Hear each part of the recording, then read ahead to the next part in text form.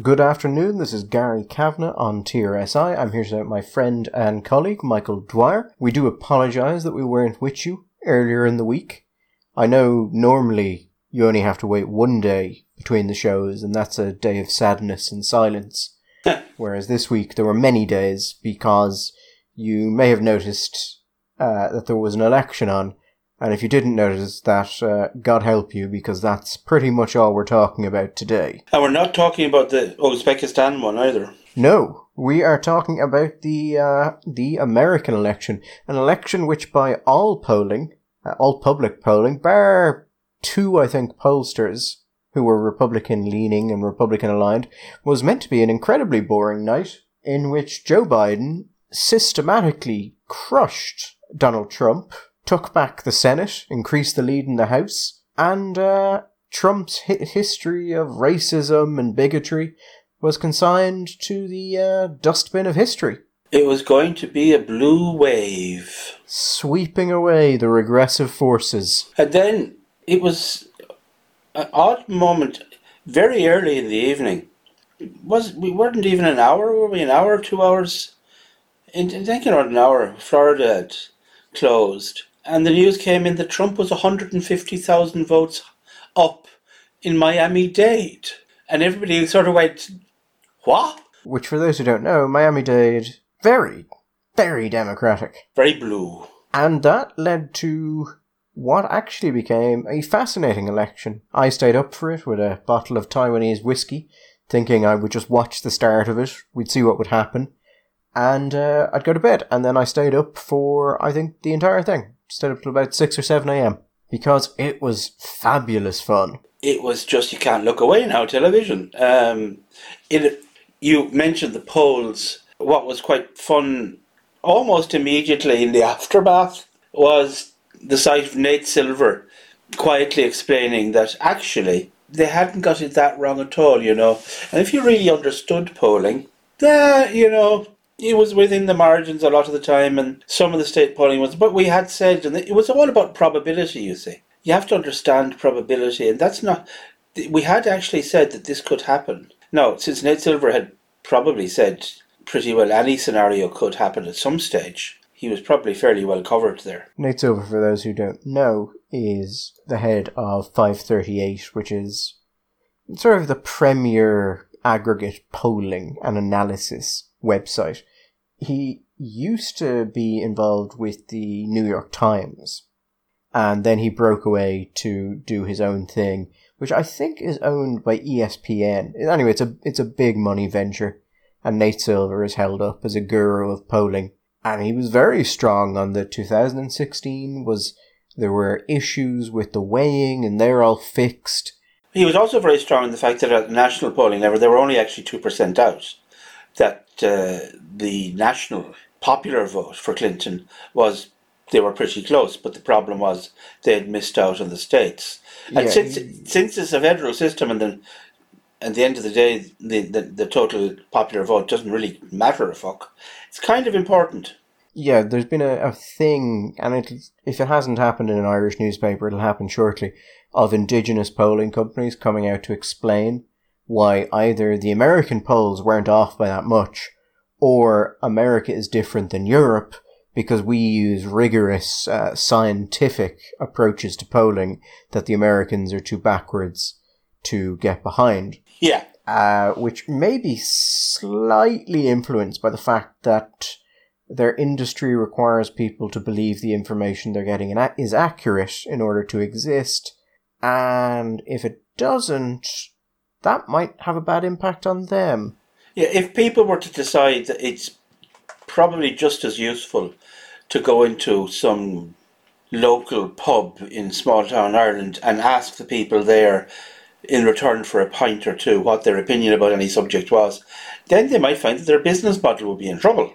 So they always say, now, I am skeptical, Gary, about the notion that American polling is that backward, simply because the amount of money in an American election, in American politics, is staggering. I mean, many years ago, an American lawyer friend of mine said to me, I should have gone to the States years ago. He said, you don't have to be good at it. You'd enjoy it. And the industry is massive. The state of Kentucky has a population just slightly smaller, I think, than the Republic of Ireland. And one of the candidates in the Senate race spent somewhere between $73 and $80 million on the race. Gary, can you imagine what it would look like if Fianna Fáil or Fine Gael spent $80 million on a general election campaign? There would be a Fine Gael poster on every lamppost, bollard, dog, homeless person between here and the ocean. Every other person would have their own Jeep. And they would be handing out iPhones. Every pub would be given vouchers for free beer and steak. It would be just $80 million for a Senate seat. I came across one ref. They're talking about the difference in stuff. In one city, admittedly a big city, they said they're talking about what was the money on.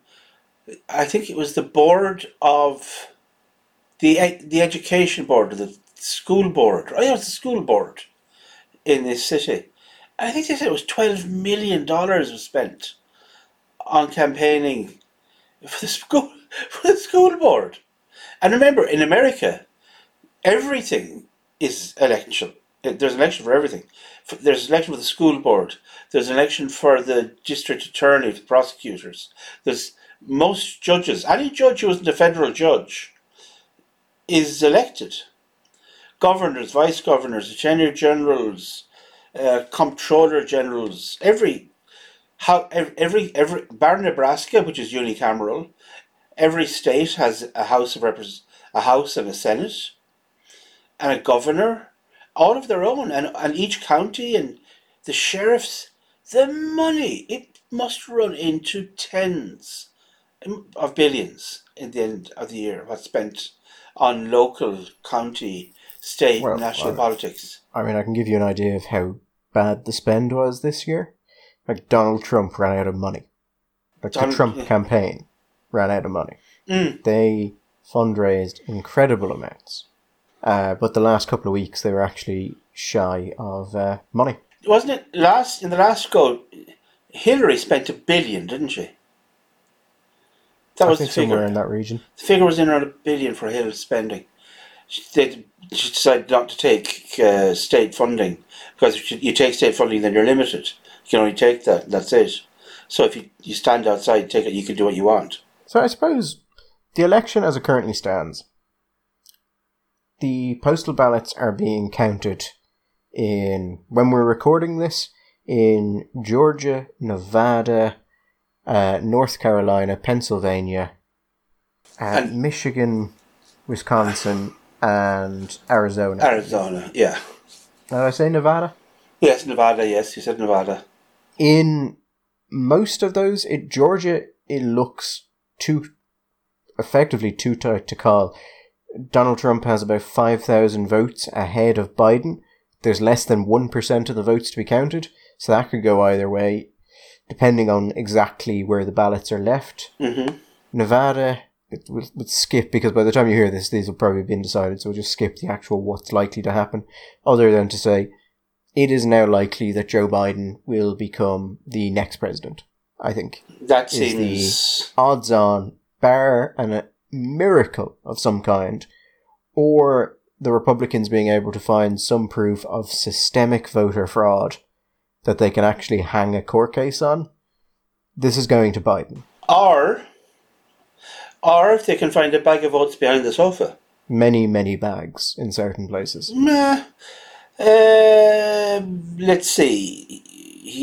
There is 0.3% of the vote left to come in Georgia, and he has a lead of 3,000. So he wouldn't need a very big bag in Georgia. North Carolina, he'll probably win, but why not get a bag there? Nevada, really where he wants to find the bag is Pennsylvania. And they have been finding bags, to be fair, Gary, in Pennsylvania. I mean, social media is awash with what claims from both sides that may be true or may not be true, and I don't know, and to be frank, I'm not going to invest the amount of time in this to figure out what is the wheat and what is the chaff. Yeah, because the problem is, will it make any difference in the end anyway? No, there have been... The American electorate, you're looking at, 150 million people voted this time? It was a lot of people. And everybody's all happy about that. I don't understand why people think it's a great thing. We have a high turnout. Low turnout generally means that things are quite good. God, how long ago is it now? 70 years ago when Hayek was writing The Road to Liberty, I think it was. One of the things he did was to do an analysis of voter turnout. And even though Switzerland practices direct democracy, so if you have local issues, literally like the people of Ballinasloe want to decide something, they get into the square in Ballinasloe and they vote on it. And that gets fairly high turnout. But sort of, if you like, at a federal level in Switzerland, they don't have terribly high voting. And he says that Hayek's analysis was, and I think he was probably right, is that you get high turnout when people are afraid, when people perceive that there is a danger or if there is or a risk of some substantial unpleasant change to their circumstances occurring. If people are fairly phlegmatic about the state of the management of the country and they think, yeah, if it goes this way, it goes that way, yeah, okay, I prefer one thing rather than another, but I'm not that bothered. You get lower turnout. That low turnout is more a sign of a stable, comfortable democracy than high turnout. But we are mad for why we want these kind of half-baked loons and idiots that otherwise wouldn't be able to find their way, wouldn't be able to find their shoes to walk to the polling station. Why we think it's a great thing to make everything as easy as possible for them to vote. I don't know. I think we should make it harder for people to vote. Well, at least harder for other people to vote. I think not voting is a perfectly respectable democratic choice. Absolutely. And I encourage those of opposing political views to take it. Absolutely. Yeah. Any people who just think like me, I think, they should really seriously consider staying at home and having a cup of tea. So, the Gript authors, a lot of them, not you, Michael, because you didn't send yours in time. I wasn't sent one. Oh, you were told it was happening. Gave their prediction for who they thought would win the election. You will be unsurprised that there were a lot of Trump, because people tend to believe the thing they like will win the election. John McGurk said Biden wins, estimated 305 to Biden. Could still hit that. I chickened out, as John was kind enough to add in a little editorializing line to the bottom of it, and said that by the polling, Donald Trump is going to be crushed by Biden. But when you look at the fundamentals, Donald Trump is doing great. Yes. And so these two things don't align, and anything from a Biden landslide to a respectable Trump win, I could see happening. Yeah. What I didn't mention in that, but what I was aware of at the time, and this may be cheating, Michael, is that I had been talking to some of the people I know in the Republican Party, and they were saying that their private polling for Trump, contingent upon the Get Out the Vote campaign working properly, was very positive for him, that they thought he would win, and they were actually more concerned about the Senate. Right. So, knowing that, I was like, well, someone is fucked up here. Mm. And private polling, I have generally found, can be much more accurate than public polling, if done correctly. Because public polling is generally done for a purpose. It's generally, sometimes it's for lobbying, sometimes it's to push a particular point of view. NGOs, think tanks, this is just something they do. They want particular answers a lot of the time. News media shouldn't, but oftentimes will go with pollsters who kind of give them the answers they want. And beyond that, it was a very different... When you poll people, you have to weigh each one. And you can actually get into quite an advanced sort of thing there, and it's very easy to fuck it up. Spectacularly fuck it up, in fact. And I'm not buying this whole, the polls weren't far off. Some of the polls were off 8%. 11%, some of them. I to a point take what you're saying about the thing about private polling. I think private polling sometimes can be more accurate because private polling tends not to look at a macro result, but they look for smaller. They're looking at smaller areas, and rather than extrapolating from national polls, using a national poll to extrapolate to an area, that, say like a Wisconsin or Michigan or whatever, they actually go and they do a full, proper poll in the state, and maybe they get closer. I still think that people are running constantly, like Marist or whoever, who run polls consistently through an election, for their business model, they want to be right. I just think that it's one of the problems. There are a couple of problems. I think there may be a technical problem, particularly in the United States now, with trying to work out how to get to all of the voters of all that you need. I don't quite agree with you on that, because there were some pollsters like Trafalgar who are more Republican aligned who were able to get it broadly right. Yeah, but Trafalgar did also have gone away from using a traditional polling model, and I think and they got it right this time. I think the problem is that if you're using what they were calling, like, they're marrying a traditional weighted polling system with what they call a closed black box algorithm. That's if you can do that, that's great, but it's very hard to do that, and it can can throw out another time would throw you completely weird. Trafalgar were wildly mocked. Oh yeah, absolutely. Trafalgar were considered to be basically just propaganda for the Republicans, including by some people in the polling industry itself who should have known better. I think Nate Silver did do a bit of a jump in as well. What you said there about they want to be right for their professional reputation, I would add a little amendium to that. You want to be right, or you want to be wrong in the same way everyone else is wrong. Yeah. And then you can explain that you were wrong. We were all the election wrong. Was different. Yeah. And so it couldn't have been polled accurately. No, yeah, I take your point of that. For example, okay, Trafalgar did better. Also,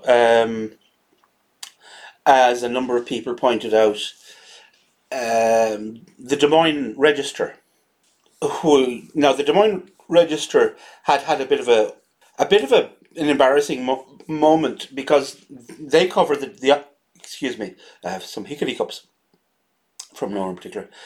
They cover the Iowa caucuses, which are the first caucuses that occur in the primary season. So Iowa and New Hampshire are the early birds of the primary season. Anyway, there was a bit of a mix-up with their data, and they didn't actually get the results out for the caucus, their prediction for the caucus, and then something happened. I think I don't know if there was a big football game or Super Bowl or something, and then New Hampshire happened, and it was all over, and there was no news. So they were very embarrassed by that.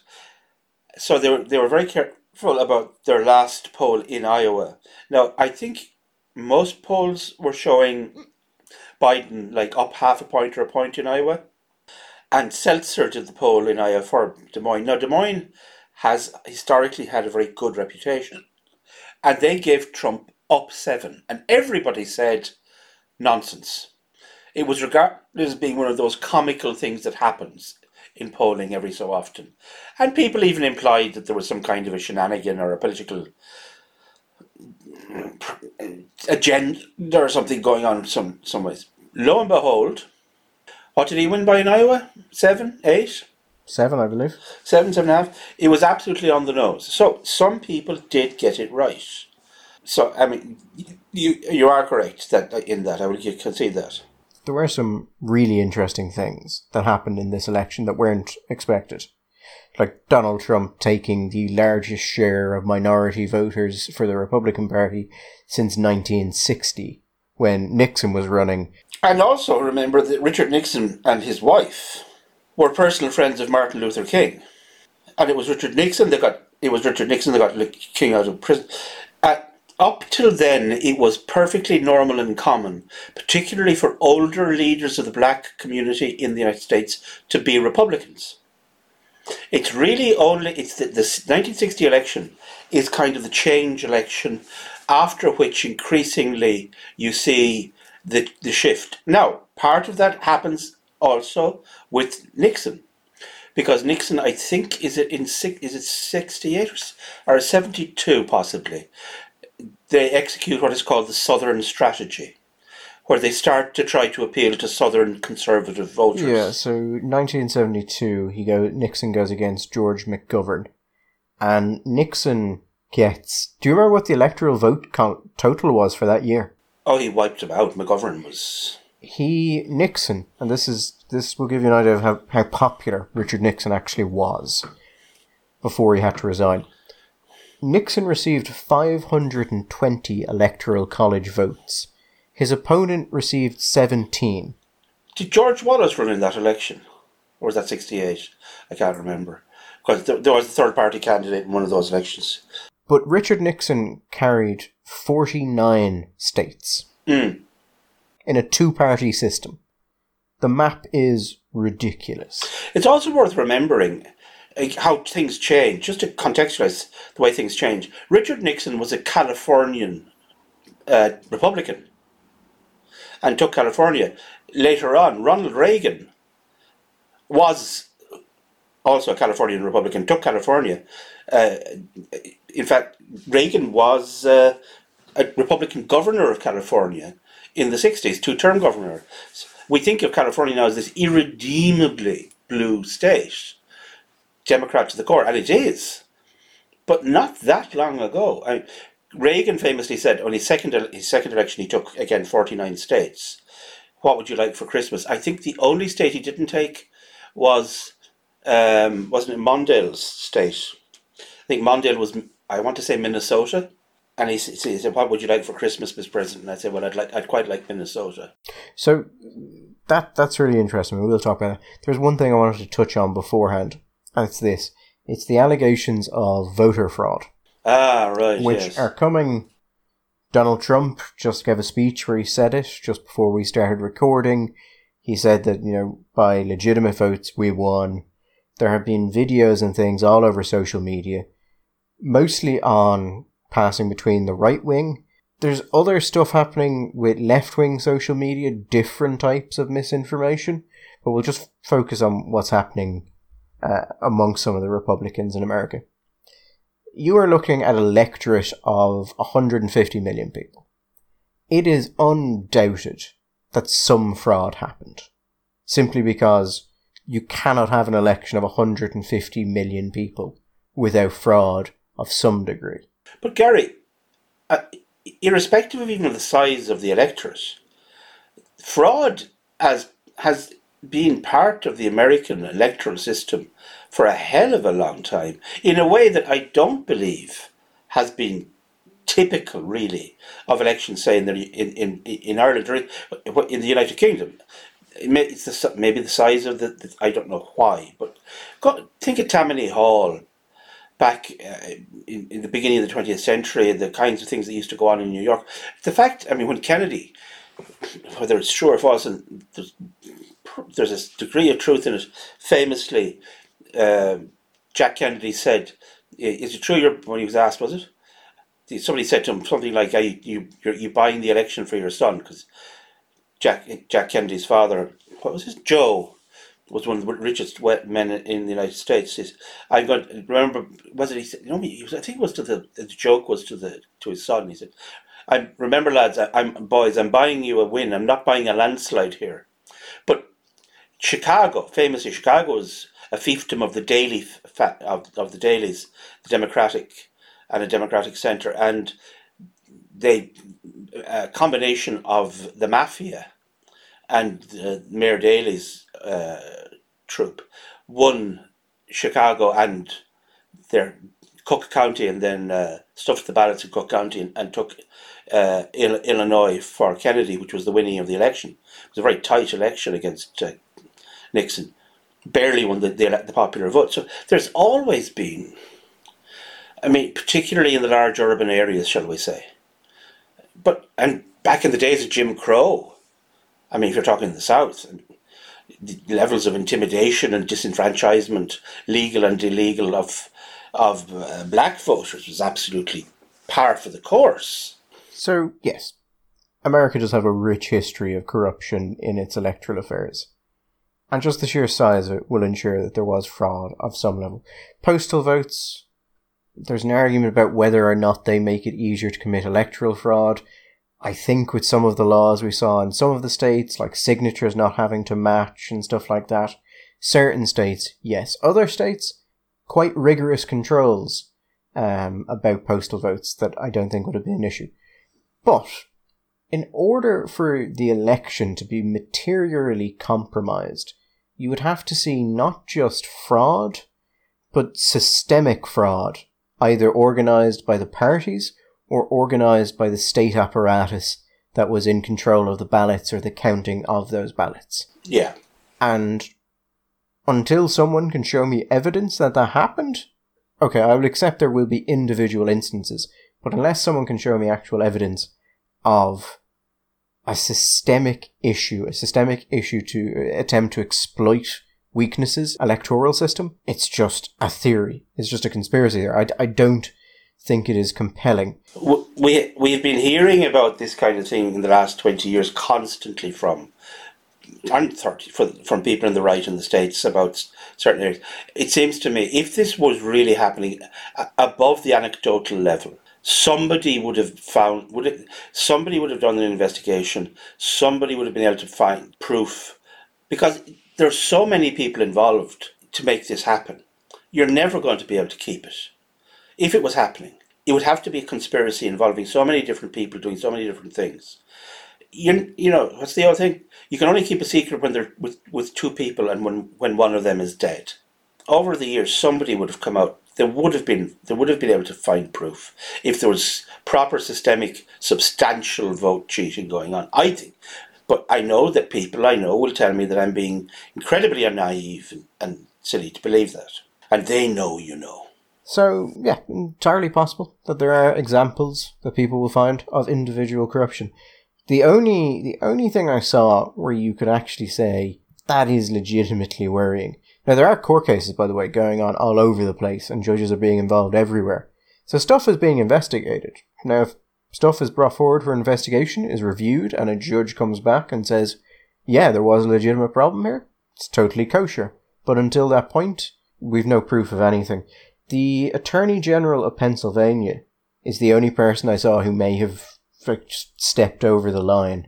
He stepped way over the line, and it's the kind of thing that people would have expected Trump on a bad day to say, and had he said it, he would have been crucified across all of the mainstream news outlets in the States. So what happened is he said before the actual vote, before the count, that all the votes would be counted and Joe Biden would win. Now, the Attorney General is responsible for overseeing the integrity of the vote. So you don't want to come out ahead of the vote and say anything that can be construed as you, having a favourite. And then on the day of the vote, he put up a thing that said, look, if you're having trouble voting, there's any issues, call this number. And the number he gave was not the state helpline for that. It was the Democratic Party helpline. Now, obviously, the Attorney General is an elected position in Pennsylvania. He is a Democrat. But I have a feeling the Republicans will use both of those in some form of court case and try and argue that constitutes electoral interference. I think what they're really looking at here, rather than what we might imagine we're talking about, if we talk about electoral shenanigans or corruption, are votes that are of doubtful whether they actually follow all of the rules. Not that somebody has gone off and found 150,000 blank papers and filled them in and then put them into a box somewhere. But rather, for example, there was a decision made by the Supreme Court in Pennsylvania that certain kinds of votes that would have that under the legislation which was passed when Pennsylvania reformed its electoral laws last year, they set out a certain number of rules regarding how the votes were to be presented under what time frame. Because of the court case was taken because of the pandemic, the court took it onto itself to relax to a degree some of those rules. and to say certain votes will be valid. Now, it is the argument of the Republicans is that it's the job of the legislature and only of the legislature to make rules regarding voting. Not the job. That doesn't fall under the purview of the courts, and so they are acting, as they would say in law, ultra vires, beyond their powers to do that, and therefore those votes which are being considered and are being allowed in as valid votes should actually be excluded because they don't fall within the rules set down by the legislature.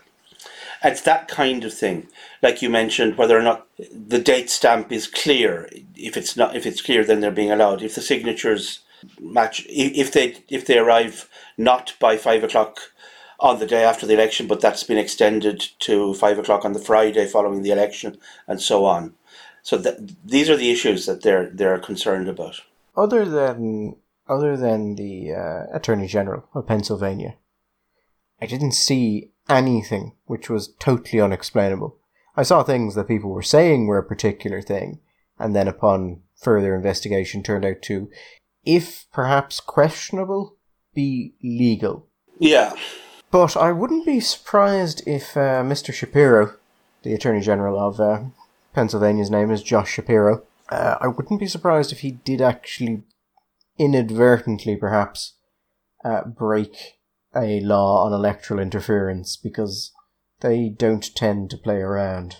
No, there are all sorts of videos going around, as you said, Gary. People making allegations about postal workers being involved in collecting ballots that had been left behind. And they do seem in certain places to be rather, how would I say, more lax than we would be about these things, where you can pick up where these things are just sent out. And there's early voting. There's early voting in person. There's postal voting, and then there's on-the-day voting. And these things get very complicated. Now, look at Florida. Florida had all sorts of problems in 2000. And it went back and it reformed its system, and Florida now seems to count without any great difficulty. I think you'll probably see the number of states, you'd hope anyway, a number of states will go back and reform this. I mean, I was talking to somebody there who has some knowledge of the system in India, which is a pretty large democracy with a pretty large voting population. And he said, we manage it better than this in India. What the hell is going on? But I suppose in India they have a uniform system for these elections, whereas in the States, every state makes its own rules, has its own timetables. That's the joy of a truly federal system. Just wanted to mention that because we have gotten a couple of queries from people just asking us where we stand on the allegations of voter fraud. And I think that is it. I've seen no evidence of systemic voter fraud. All instances should be investigated and improperly cast votes should be invalidated. But this is an election. Proof is required. And I don't think Trump... I think Trump is he's almost certainly going to lose, barring a miracle. But the speech he just gave, a lot of the Republicans are not going to accept that. Mm-hmm. It's just, he is going to be very rapidly shown the door unless he has enough force to keep himself there. And I don't think he does. But in Trump's defeat, there were many interesting things for the Republican Party. There are also many interesting things for the Democratic Party. So I think the racial thing is probably the most interesting immediately. Well, and we're talking about the polls and polls getting it wrong.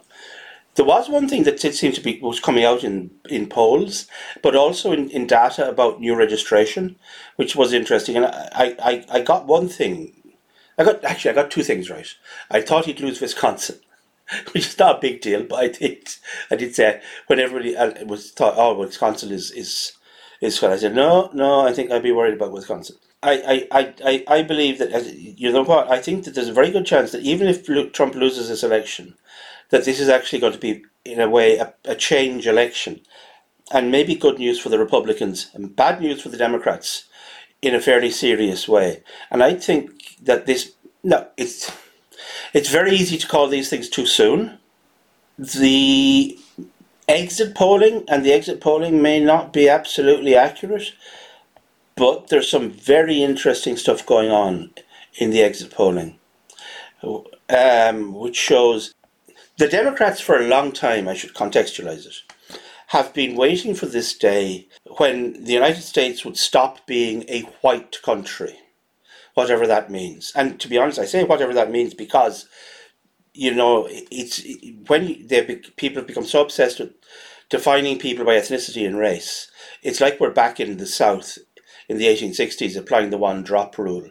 Desperately. So he's a quadroon and he's a mulatto and he's an octoroon and he's white, but he's Mexican, but he's Mexican white because he's got blue eyes. But he's one of those other kinds of Mexicans because he looks more like an Indian. And it's just bizarre, this thing. But there was this belief that the United States was stop being a white country and that would be the end for the Republican Party. That there was this multicultural, multi-ethnic coalition which would obviously and inevitably vote Democratic, and that would be it. There would never again be a Republican elected. Yeah, it was referred to as demographic determinism. Yeah. The idea that eventually the Democratic Party would simply naturally rule forever and it would be impossible for Republicans to win. The problem with that is that racial minorities are people, and people tend to have preferences. And if you think that the people owe you their allegiance just intrinsically because of that, you don't tend to try and work to get them on side. Mm. And weirdly enough, even massive historical commitments to one party can start to break down. Yeah, and particularly when you singularly fail to respect or speak to their values. So this has been an issue with the Democratic Party for a while. The activists who run the Democratic Party, almost all white, college-educated, are far more aggressive on racial affairs and far more socially liberal than most of the ethnic minority voters they claim to represent. Black voters in particular are horrendously socially conservative. But beyond that, if you poll black voters specifically on racial issues, say, is America less racist or more racist? How much racism do you encounter in your life? Attitudes to white people and this kind of thing. But on racism in the United States generally, they are less concerned and less negative about racism in the United States than upper middle class white liberals in the northeast of the United States, for whom race is far more consuming. And we saw today, all across social media, when you had some people who were from African American backgrounds or Hispanic or whatever, talking about reasons why people might have voted for Trump, being lectured about this by white academics. I said to you earlier, Gary, some of these people have the capacity to learn of a sponge. You saw this? You saw the tweet from a prominent Democrat saying, "We need to speak less about blue and red and more about whiteness." Yeah, the legitimate confusion I've seen from people on the Democratic left going, well, why would minorities vote for someone who is openly a white supremacist?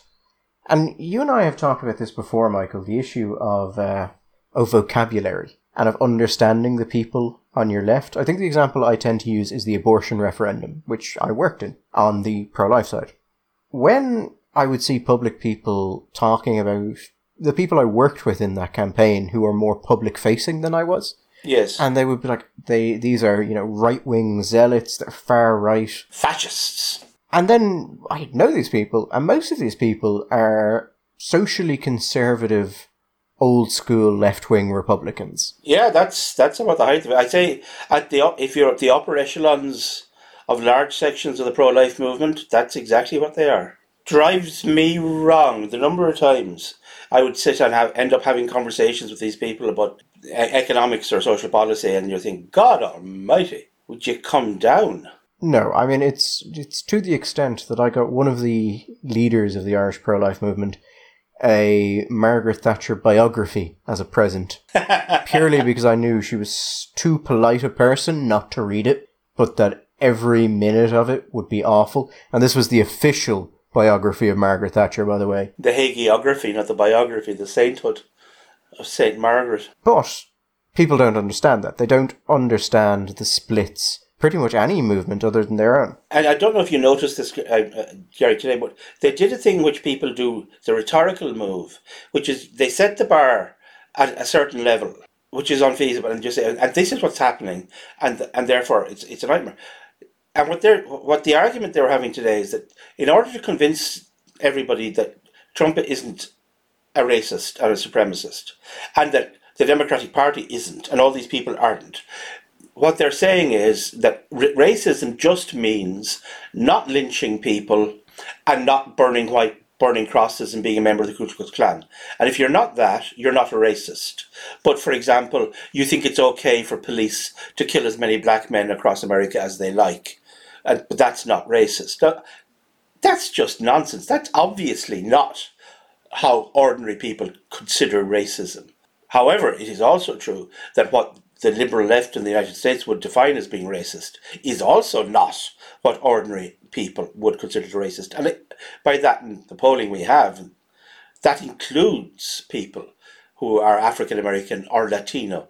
And the thing about what it is to be Latino is another thing we should talk about as well, because it turns out when in this desperate search to be able to create these categories have turned out to be meaningless. Because what is a Latino? What is a Hispanic? For example, we discover in, say, Miami-Dade, we don't just have Cuban Americans. Now, Cubans have always been Republican in the United States because they tend to be the children of people who came away from Castro. And therefore, for some reason, they have a thing against the left. But they've now been joined by people from Venezuela, from Colombia, from Nicaragua, from El Salvador. And you know what, Gary? The word socialism to them is also a bad word. Yeah, I have seen some wonderful things written about minorities who voted for Trump by very sensible, highly educated people on the left, that in an unkind light, or even any light that isn't exceptionally flattering, are on the face of them racist. Oh, absolutely. They sort of assume that minorities are like children, and they aren't capable of coming to a considered position and voting based on it. An opinion which I saw several people give was one of the reasons why Hispanic men and black men would vote for Trump is because they like macho men. And machismo is important to them, so they voted for Trump because he's more macho.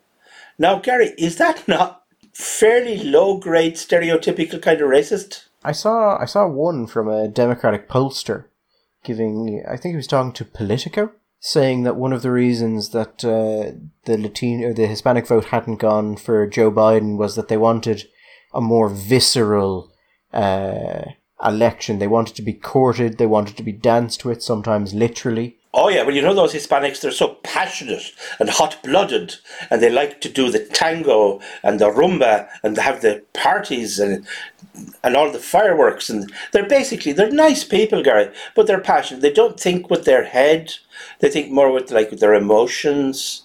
So they're not like us. They're not kind of... No, you gotta shepherd them to the right decision, and in the correct manner. Because sometimes it takes them a while. But just on the language front, they don't understand people in opposition to them. There's been some interesting research the last while which shows that conservatives are better at putting themselves in the position of their opponents. And it's effectively a game you can play where you think, all right, what does that person believe? And you try and give a summary of it that person, if you showed it to them, would say, yes, that's what I believe. That's what I think is important. Now, I'm not to say that those who are conservative or libertarian or on the right generally are intrinsically better at that. I think what's happened is that the prevailing culture is so socially permissive that if you are not that way, you are at least aware of it. Yeah, I will agree that to an extent. But I think there is another reason why. And that is it's a problem of perception on the other side. It's not that necessarily that just that conservatives are better at it. It's also that liberals are worse at it. And one of the reasons is, Gary, which I think is important here, is liberals consistently majorly underestimate the level for which care is an important value for conservatives. So when they project the opinions of conservatives about issues regarding caring or compassion, they imagine that will be it's like some kind of Victorian mill owner who wants to send the children up the chimney and get the 4-year-olds working on the loom because it's all about profit. They consistently underestimate the role of the value of caring and compassion of Conservatives. So when on issues that they would score high, they would put as high, they never imagined that Conservatives would also consider these to be a high issue as well.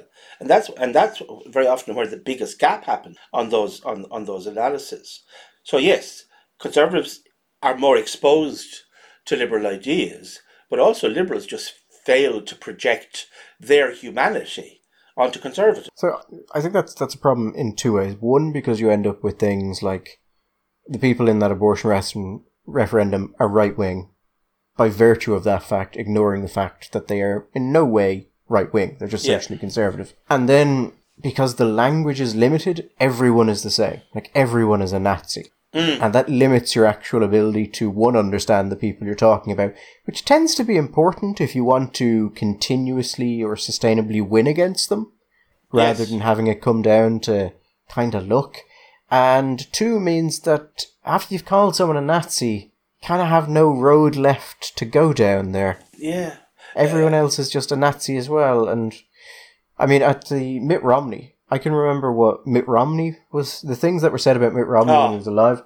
People are currently passing around John McCain's concession speech from when he ran against Obama. And you want some good fun?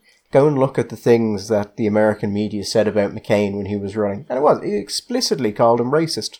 Multiple news agencies. But now there's no chance of McCain running for president because he's dead. So now, he's a respectable man who was trying his best and, just a good, decent man. Mitt Romney was the guy who was literally going to put African Americans back in chains. Oh yes, as Biden so eloquently put it. The nicest man to run for the presidency in 100 years. A man so straight-laced that when Saturday Night Live wanted to satirize him, the only thing they could come up with is that he may in fact be secretly drinking milk. Yeah. God, can you imagine? Milk. But listen, what they didn't say about, and then of course 4 years later they're going, you know what, actually, maybe we were wrong about Romney. There was a comment from one journalist which I thought absolutely got it right. He said, you know what, 4 years ago, myself and all my colleagues were sitting around and at dinner parties and talking to our friends, and everybody just kept saying the same thing. I can't understand how X or Y or Z could vote for this man. I can't understand how they voted for him. I can't understand how... You know what? And he said, guys, we had 4 years. That was our job. Our job for the last 4 years was to try and understand why these people... Because the same people, and more of them, have done it again, and we don't seem to have any further... We don't seem to be any further on in that process. I mean, I'll give you a number here. Now, again, we're allowing that these figures are accurate enough. I don't know, did you see, Gary, the breakdown of the religious vote?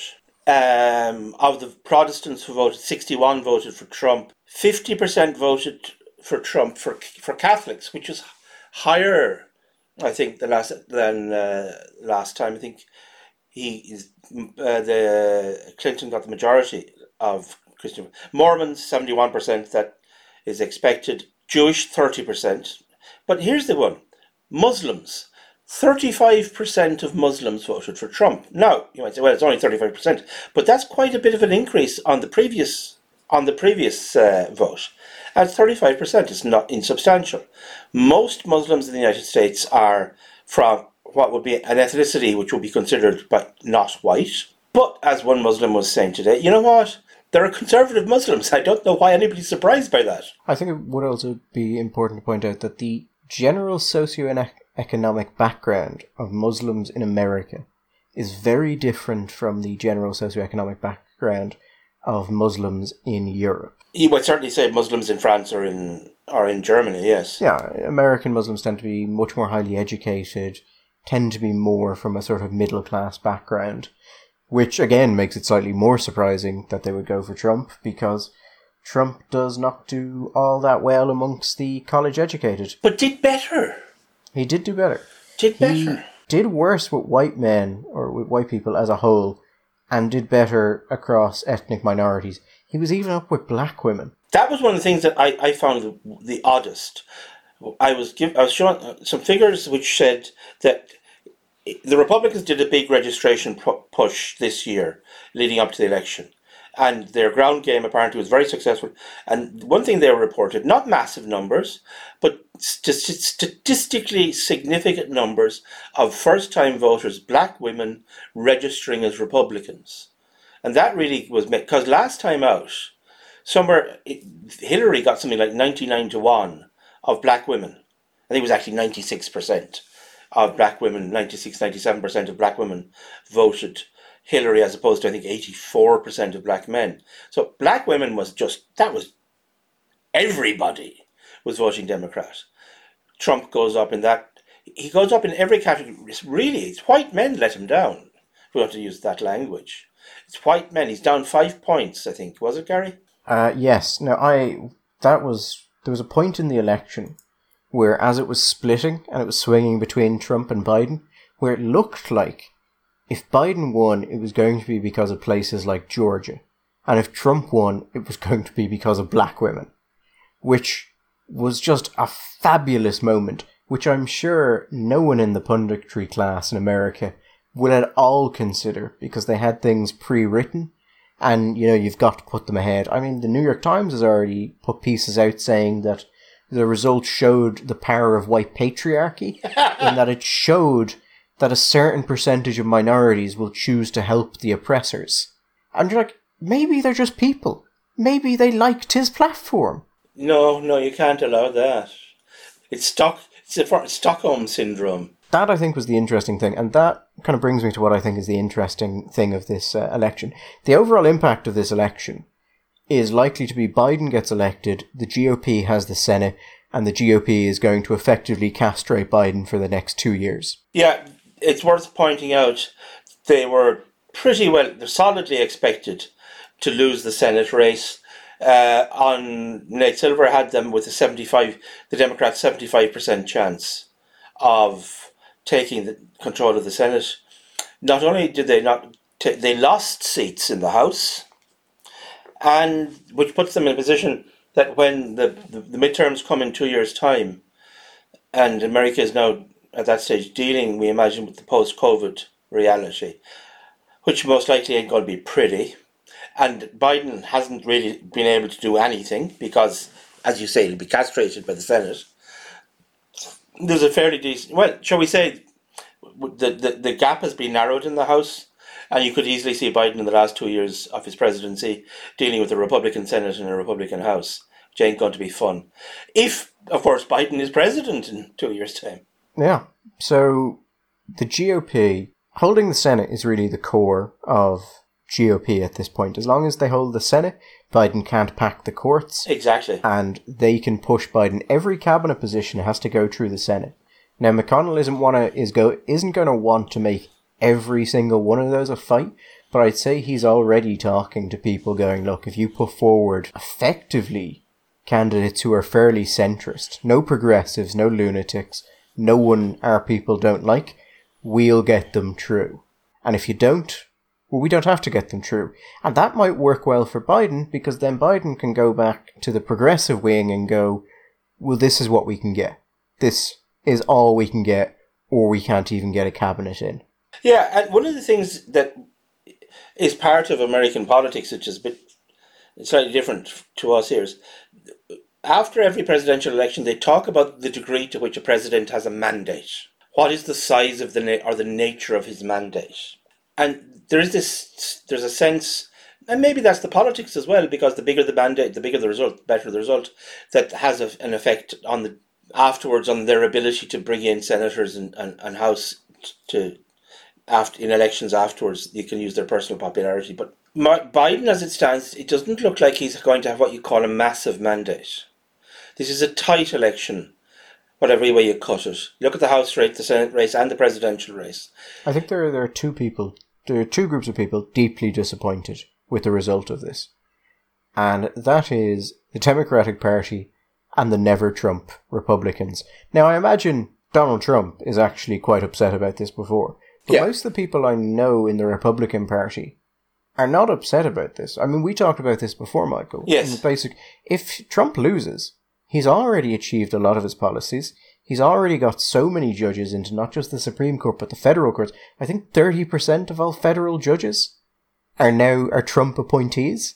Madness. At that point, it's like, you don't need Donald Trump. So this may not be a great time for Donald Trump personally, but right off into the sunset, old warhorse. And also he has done, well, listen, we don't know.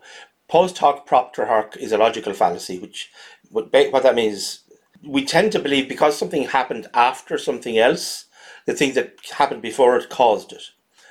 What we're seeing here seems to be a breaking down of that minority coalition, which is so important to the Democrats.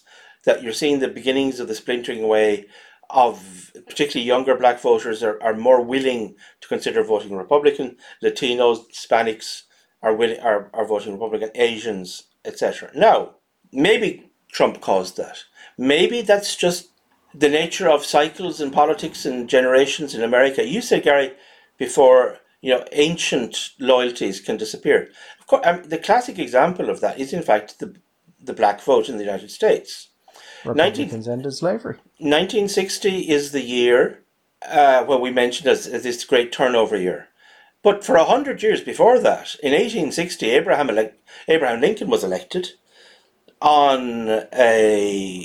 opposed by the Democrats in the South, went on to fight the Civil War and bring in emancipation.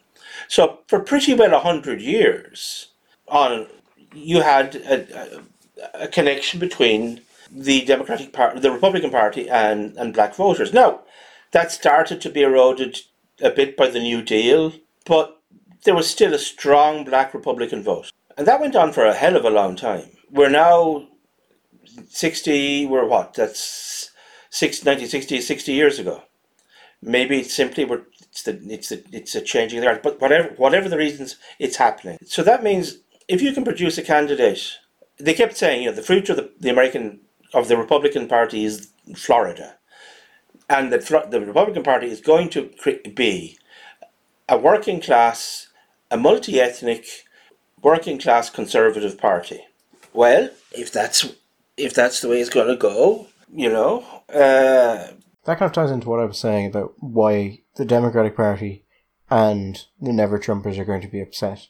This was meant to be an election that, per the polling, would have ended any sort of move in that direction if they had gotten the result that was projected. Because it would have just dealt a crushing blow to the project, and people would have said, okay, it's not an electoral runner. The fact that Donald Trump did so well and peeled off so many minority voters is going to have people in the Republican Party, and I can already see some of them discussing it, particularly in the think tanks around it, the conservative, not the libertarian ones, going, okay, if we were to take Trump's message and we were to focus more on that rather than anything that the libertarian side likes, and we were to find someone who could deliver that message and has some of the positive qualities of Donald Trump, but not all of the negative qualities, how do we think we'd do? And the answer seems to be that we think that would devastate the Democratic Party, and they would effectively become what we've always said they are, which is a party of East Coast intellectuals saying that they represent racial minorities who no longer vote for them. Some of this shift has been quite dramatic. If you look, for example, look at Texas, right? Now, for a long time, Texas has been on the Democrats' horizon for a couple of election cycles now, in the belief that in American parlance, that Texas would turn blue. In America, red states are Republican, blue states are Democrat, and purple states are, they're toss-up states. And the change, the decrease in the white population, the increase in the Latino population, but also Texas is getting a lot of people coming in to live there who are fleeing California. No, it's a bit odd to me, but they flee California because of the things that's happening in California and because of the things that are happening in Texas they like, but they bring their Californian politics with them to do exactly to Texas what they've already done to California. But listen, that's a whole other story. But if you look at some of the voting in Texas, there was a county on the border, which is the largest Latino population in the United States. It's also one of the poorest counties in the United States. And there was a swing. Biden, I think, still won it. But say Hillary had won this with a margin of something like 60%. She was 20-80 split. Biden won it by 10%. Like there's a 50% shift to Trump. At one stage in the early voting, white suburban voters in Houston, white suburban voters were voting in Houston and in Dallas-Fort Worth. Fort Worth is much more Republican than Dallas, I think. But were voting Biden. And it was looking a bit, oh God, what's going on here? And what saves the day is these Latino voters, at least in part, these Latino voters, coming out in the south and the west of Texas, voting for Trump that nobody expected. I mean, I saw there that Der Spiegel was talking about Trump during the week, and Der Spiegel have a tradition of referring to Trump as Nero and comparing him to him, the Roman emperor. Yeah, and I think that is actually that I described that sort of coalition before of the sort of multiracial monocultural or largely monocultural as effectively the Roman design. Yeah. Because that's what you saw in the Roman Empire. They took things from the culture around them, but there was always a core of this is what it means to be Roman. And you could have an emperor who was black, but was perfectly accepted because culturally he was Roman, and you had white emperors who were utterly unacceptable because they had not gone to the right schools, they were not Roman. And I think that's where the momentum will pull the GOP. Now, there will be immense pushback against that because the GOP, since the days of Barry Goldwater, has effectively followed a policy called fusionism, where you combine social conservatism and economic conservatism, even though they don't really mesh all that well together on certain aspects. And the basic deal was that the economic conservatives would give money and the social conservatives would deliver the votes. And it is worn very uncomfortably for many years with the social conservatives, who mostly are way more left-wing economically. They like, or tend to like, social security, supports, fairness, all of that sort of nonsense, Michael. Well, yeah, I think that's true. To an extent. I think it's worked both ways, you know. It's like a lot of these things. Social conservatives in the Republican Party probably are more economically right-wing now than they would have been 30 years ago. They've been affected a little bit by that. And I think it also depends if you're in the South and the North. I think northern social conservatives tend to be more economically left-wing. In the South, they're still... But yeah, they care about other stuff. For a start, they're religious. They're Christians. And that will mean that they will have a different world view about, you know, helping my brother and charity and, you know, the prodigal son and the Good Samaritan and that kind of stuff. They're not Wall Street hedge fund guys. They see things slightly differently. And there is a tension. In a way, Gary, we could say that what we're seeing here is a form of the kind of realignment that we have seen already in the United Kingdom. And we're seeing in other parts of Europe today. It's a broad realignment where the old kind of secular neoliberal Milton Friedman economics stuff married with a social conservatism that was given the nod really rather than ever taken seriously. That marriage is breaking down. Yeah, I mean, that was the point made by social conservatives in America that, well, we're told we're all on the same team, but yet, even in the times we could have, we can never really seem to get rid of, let's say, Roe v. Wade. We never seem to get to that one. And I know they did feel like they were kind of hanger-ons. Yeah, It'll be interesting if this happens, because that would move the political divide in America away from the sort of, not racial divide it's now, but there is a racial element to it, to one which is rather explicitly class-based. And you could see a version of fusionism then in the Democratic Party as they try and keep as much of their coalition as they can, with the more progressive wing effectively being given social issues they care about and a much wider push for companies to push those social issues. It's going to be tricky. I mean, all of this will be tricky for everybody. There will be an immense amount of pushback internally in the Republican Party. A lot of the think tank infrastructure, a lot of the general Republican infrastructure is, I mean, it could be founded or funded by the Koch brothers. It could be libertarian. You have some people like Heritage, who I would say at this point, if they don't already have the plans drawn up, are drawing up plans to how to make this move a reality. But there will be immense internal pushback and they will lose people. So it may be that they think it's too difficult and they don't make the change. But as someone who is more economically on the right, in many ways the old way of doing business just doesn't seem to be a great runner in a lot of the world anymore. And we have to be open to the possibility that, you know, maybe we're wrong about some stuff. I think the thing I would have preferred that there was more discussion about was free trade and globalism generally. I think the way we looked at it, and the way just in general the way society looked at it, by saying, oh well, we liberalise these areas of trade, and you know we can now buy TVs and they are cheaper, and these electronic goods are cheaper, and when you look at that across the country, everyone is a little bit better off, or maybe a good bit better off, and that is a unanimous good. Mm-hmm. Whereas I think a more deep diving look at that, where we had went, okay, we keep passing these things and everyone keeps getting better off, but are the gains distributed across society while the harms are concentrated? As in, is there a class of people who's just getting fucked by this? Yeah, I've been talking about this to friends recently. Well, the last couple of years, slightly coming from, yeah, I see what you're saying, but my wondering that for a long time on the right, the only metric for success has been, does this increase GDP by more percent than something else? If this will increase GDP by 2%, but this will increase GDP by 4%, this is the thing to do.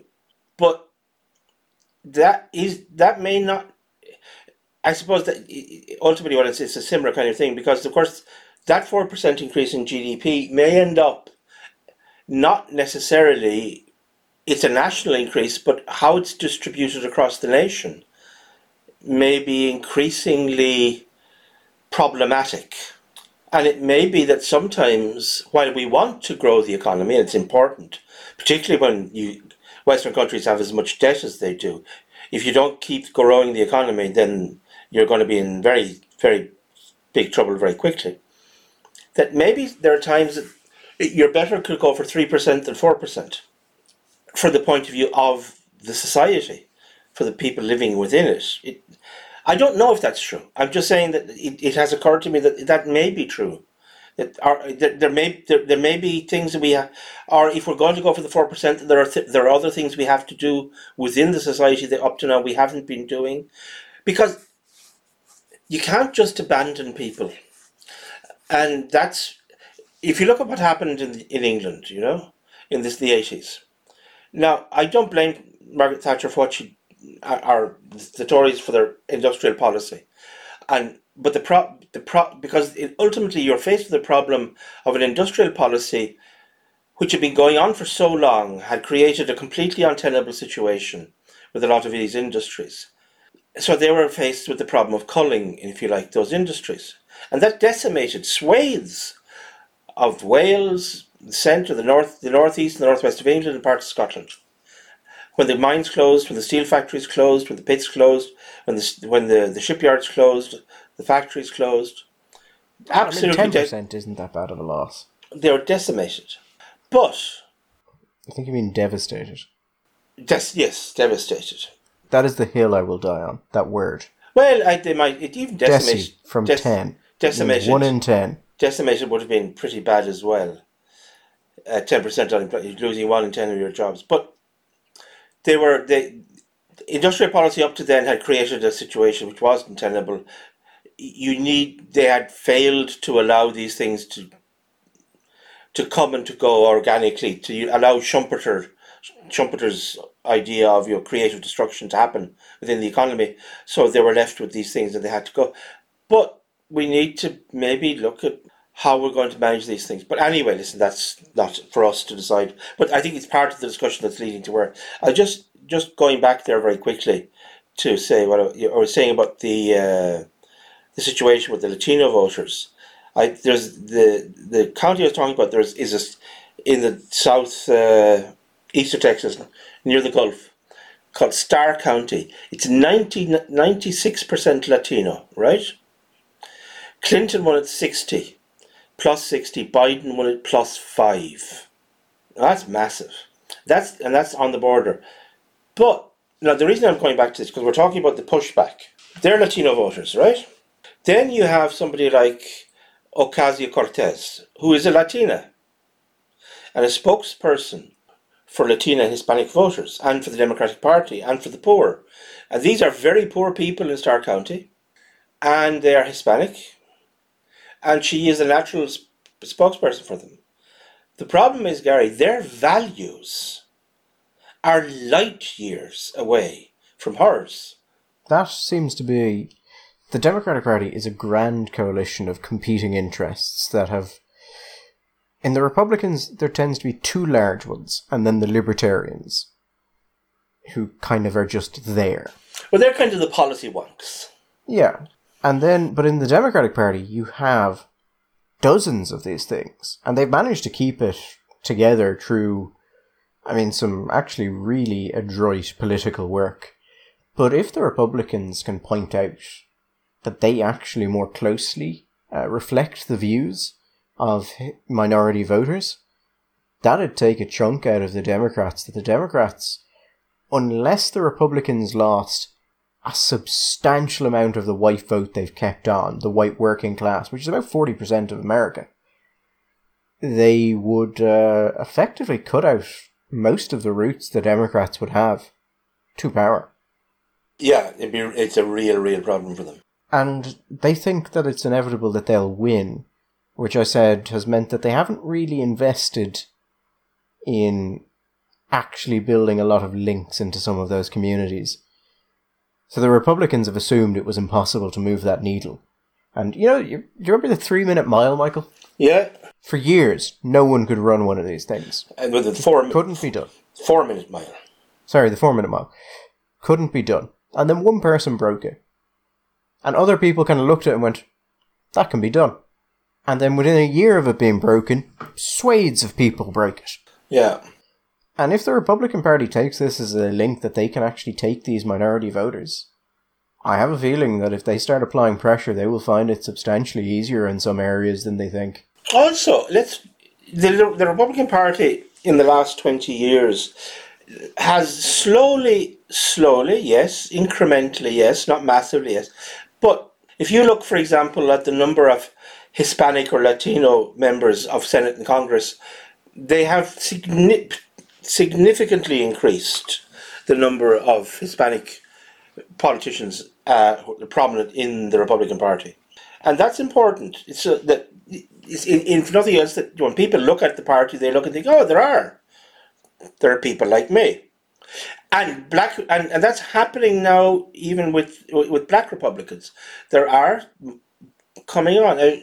And all you have to do is chip away. You don't have to take all those votes. What would be an interesting one is 2 years of obstructionism in the Senate. See how that plays into the midterm. The Democrats don't have Donald Trump to energize them anymore. See what the Republicans can do. And then run someone like Tucker Carlson. I know people are doing this Tucker Carlson thing. Do we think Tucker Carlson? It doesn't need to be Tucker Carlson. But someone like Tucker Carlson. Someone in that vein. Because Tucker Carlson is broadly in this space as well. and who is just, by most accounts, a pleasant human. Mm. While also being quite clearly someone who isn't going to take a lot of shit. There will be a lot of competition for the next nomination, because I think a lot of Republicans think that Joe Biden has a little bit of one-term president written about him. I mean, yeah, I think you'll see people like Josh Hawley, who is, he's a senator from Missouri. He's actually already started talking about how the future of the Republican Party is a multiracial, working class party. It'll be interesting to see how easily the Republicans, if they decide to go in that direction, can bring their people. Not the ones who are racist, but the ones who, not racist, but not terribly fond of the idea of America becoming less white. I don't know America's, but from the Americans that I know and from what I read, I'm not massively convinced that many Americans care about America, is it white or not. No, I think that if they play it right and say, listen, this isn't about white America, this is about being American, and the big difference, the Democrats and the liberals in America, and this is all over the world, are increasingly uncomfortable with what they call overarching or superior identities. We all have loads of identities. That's fine. When people talk about, identity politics and things, you're from a town, you're from a county, you're from a place, you have a religion, you have an ethnicity, all these. But ultimately, what brings you together as a nation is, and particularly the United States, which was always a big thing, was a very important thing, was you had an overarching supranational identity, which was the idea of being American. No, I think you're right on that. And I think there are people in America who think they're concerned about the racial demographics of America, but are actually concerned about what it means to be an American. And if that could be presented in that way, as in this is not a loss of cultural identity, this is in fact just an American cultural identity, I think that those people might move over. And as I said, I've had a great deal of contact with the Republican Party, and I've run into a few racists, a few dyed-in-the-wool racists, but the majority of them, the vast, vast majority of them, are not racist. Which is kind of confusing when you're in Ireland, because the Irish media on the Republican Party is... Actually, the Irish media in Ireland is pretty bad. When talking about foreign countries like America, shit. Just very few redeeming qualities. So they just say things, and you sort of go... If you've ever been to America, or if you've ever talked to anyone in either of the political parties, that's just immediately horseshit. There's an example that just occurs to me. Is it Ben Crenshaw, the Texas House member, Republican, ex-Navy SEAL? Dan Crenshaw. Well, a mate of his is running in the 17th Texas 17th district, running against a Democrat. He didn't win the seat, as it turned out, called Wesley Hunt, I think. Now, Wesley Hunt was running for a Republican, and he's, to me, is the example of the kind of Republican candidate. He's an African-American candidate, African-American man.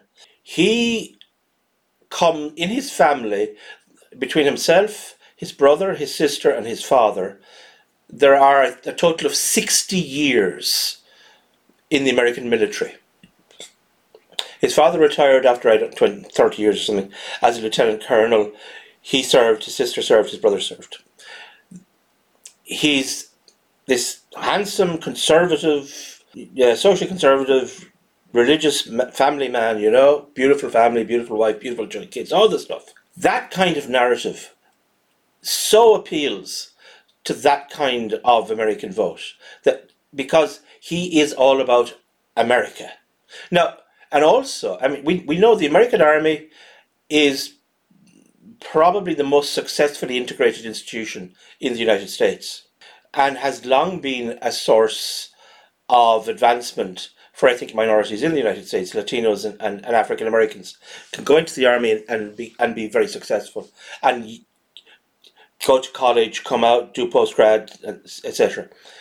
Famously, Colin Powell became he was the Joint Chief of Staff. But they speak to that notion of service and of nation, that when he talks, people don't look at him and think, oh, this is an example of the unwhitening of America. This is the narrative, this is the idea. In a sense, this speaks to the ideal of what America can be. That somebody can start from nothing, like his father comes from back in, not quite Jim Crow days, but sitting at the back of the bus kind of days, and end up as a lieutenant colonel, and he has 3 kids that go to West Point, end up going to Harvard and doing Stanford and doing masters, and coming out and running for Congress. This is the American dream, and it confirms for them. It affirms again the possibilities, that positive, optimistic possibility of America. It's not this sense of, oh, we are, of complaining, of whining, that we're being done down, we're being held back. Yes, talking about problems, talking about issues, talking about racism, but always in the context of this positive, optimistic American dream. And I think that if Republicans, they can get people like that to be part of this new coalition, I don't think that there's going to be a big problem to bring along the base with them. As long as they're speaking to their values, I think that's what they'll hear more. Neither of us live there, and it's very easy for us to say, I mean, we don't know what it would be like to be a young black man living in the projects or parts of the South.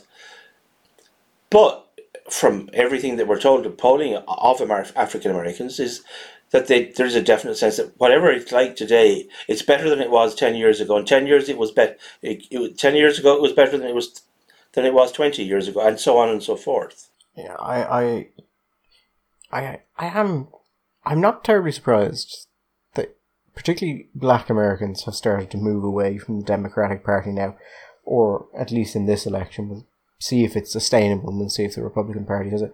Because I don't think the Democratic Party knows how to talk to them in any way that actually relates to anything other than pretty much identity politics. There was a thing that happened earlier in the year, Michael, that I'm not sure if you saw it. It involved a bunch of scientists. Now, a scientist or an editor of a scientific magazine put up a thing on Twitter asking scientists, what animal do you think is overhyped, is overrated? And someone said flatworms, the roundworm.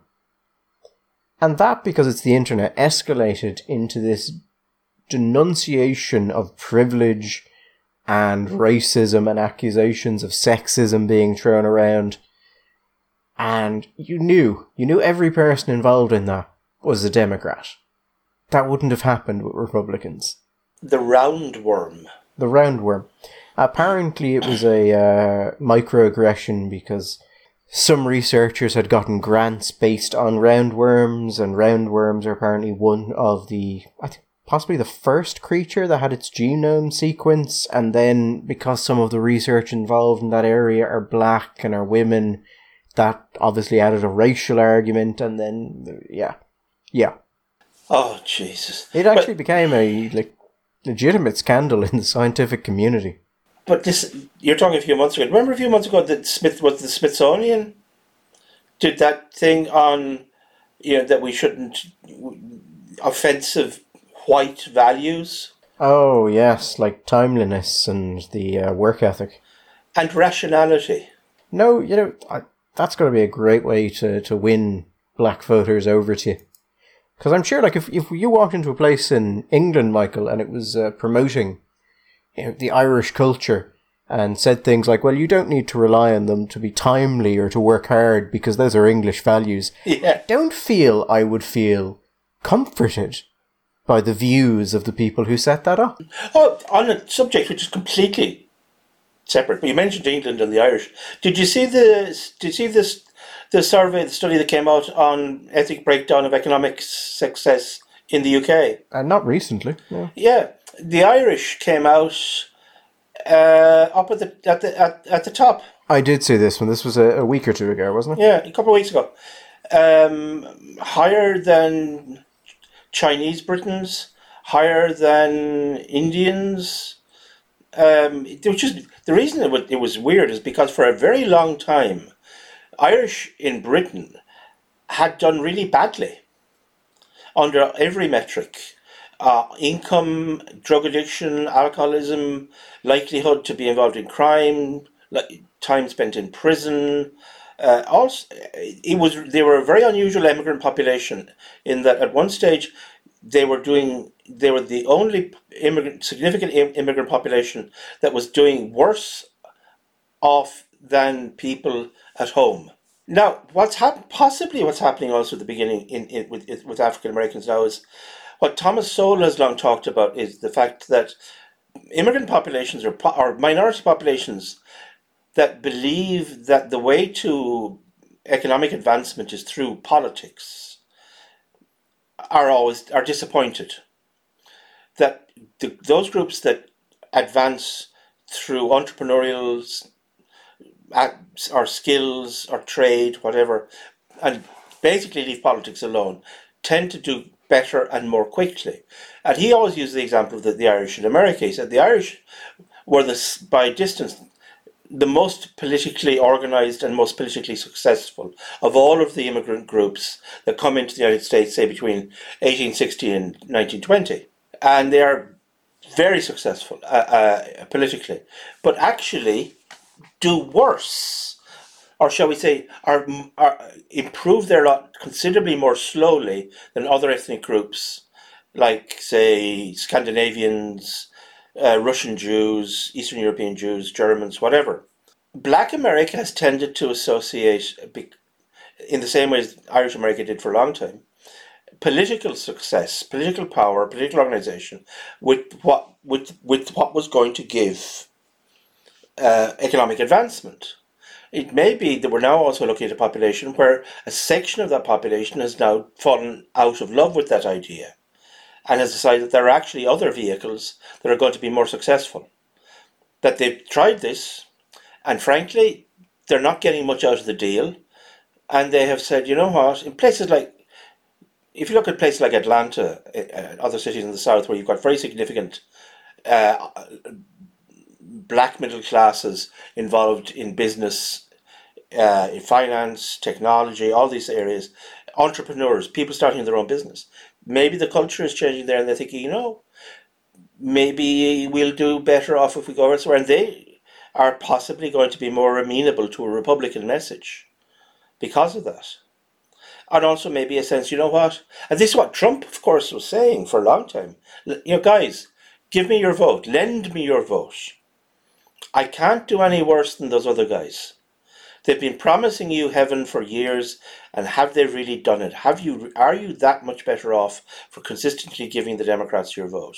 So, I mean, just before we close up, one thing that would be interesting, I spoke before about there are two groups I think really dislike that, and obviously it probably seems a bit odd not to put the Republican Party in that, but the section of the actual Republican Party that would be upset about this is rapidly narrowing, and the worse Donald Trump publicly makes this, rather than just doing it quietly and starting the legal cases, the narrower that will become. Most of the Republican higher-ups think they've got what they need, and if this is the end of Trump, this is the end of Trump. They're not terribly broken up about it. Now, had they lost the Senate, yes, this would be a whole different game. But the fact they have the Senate means they can largely neuter the president.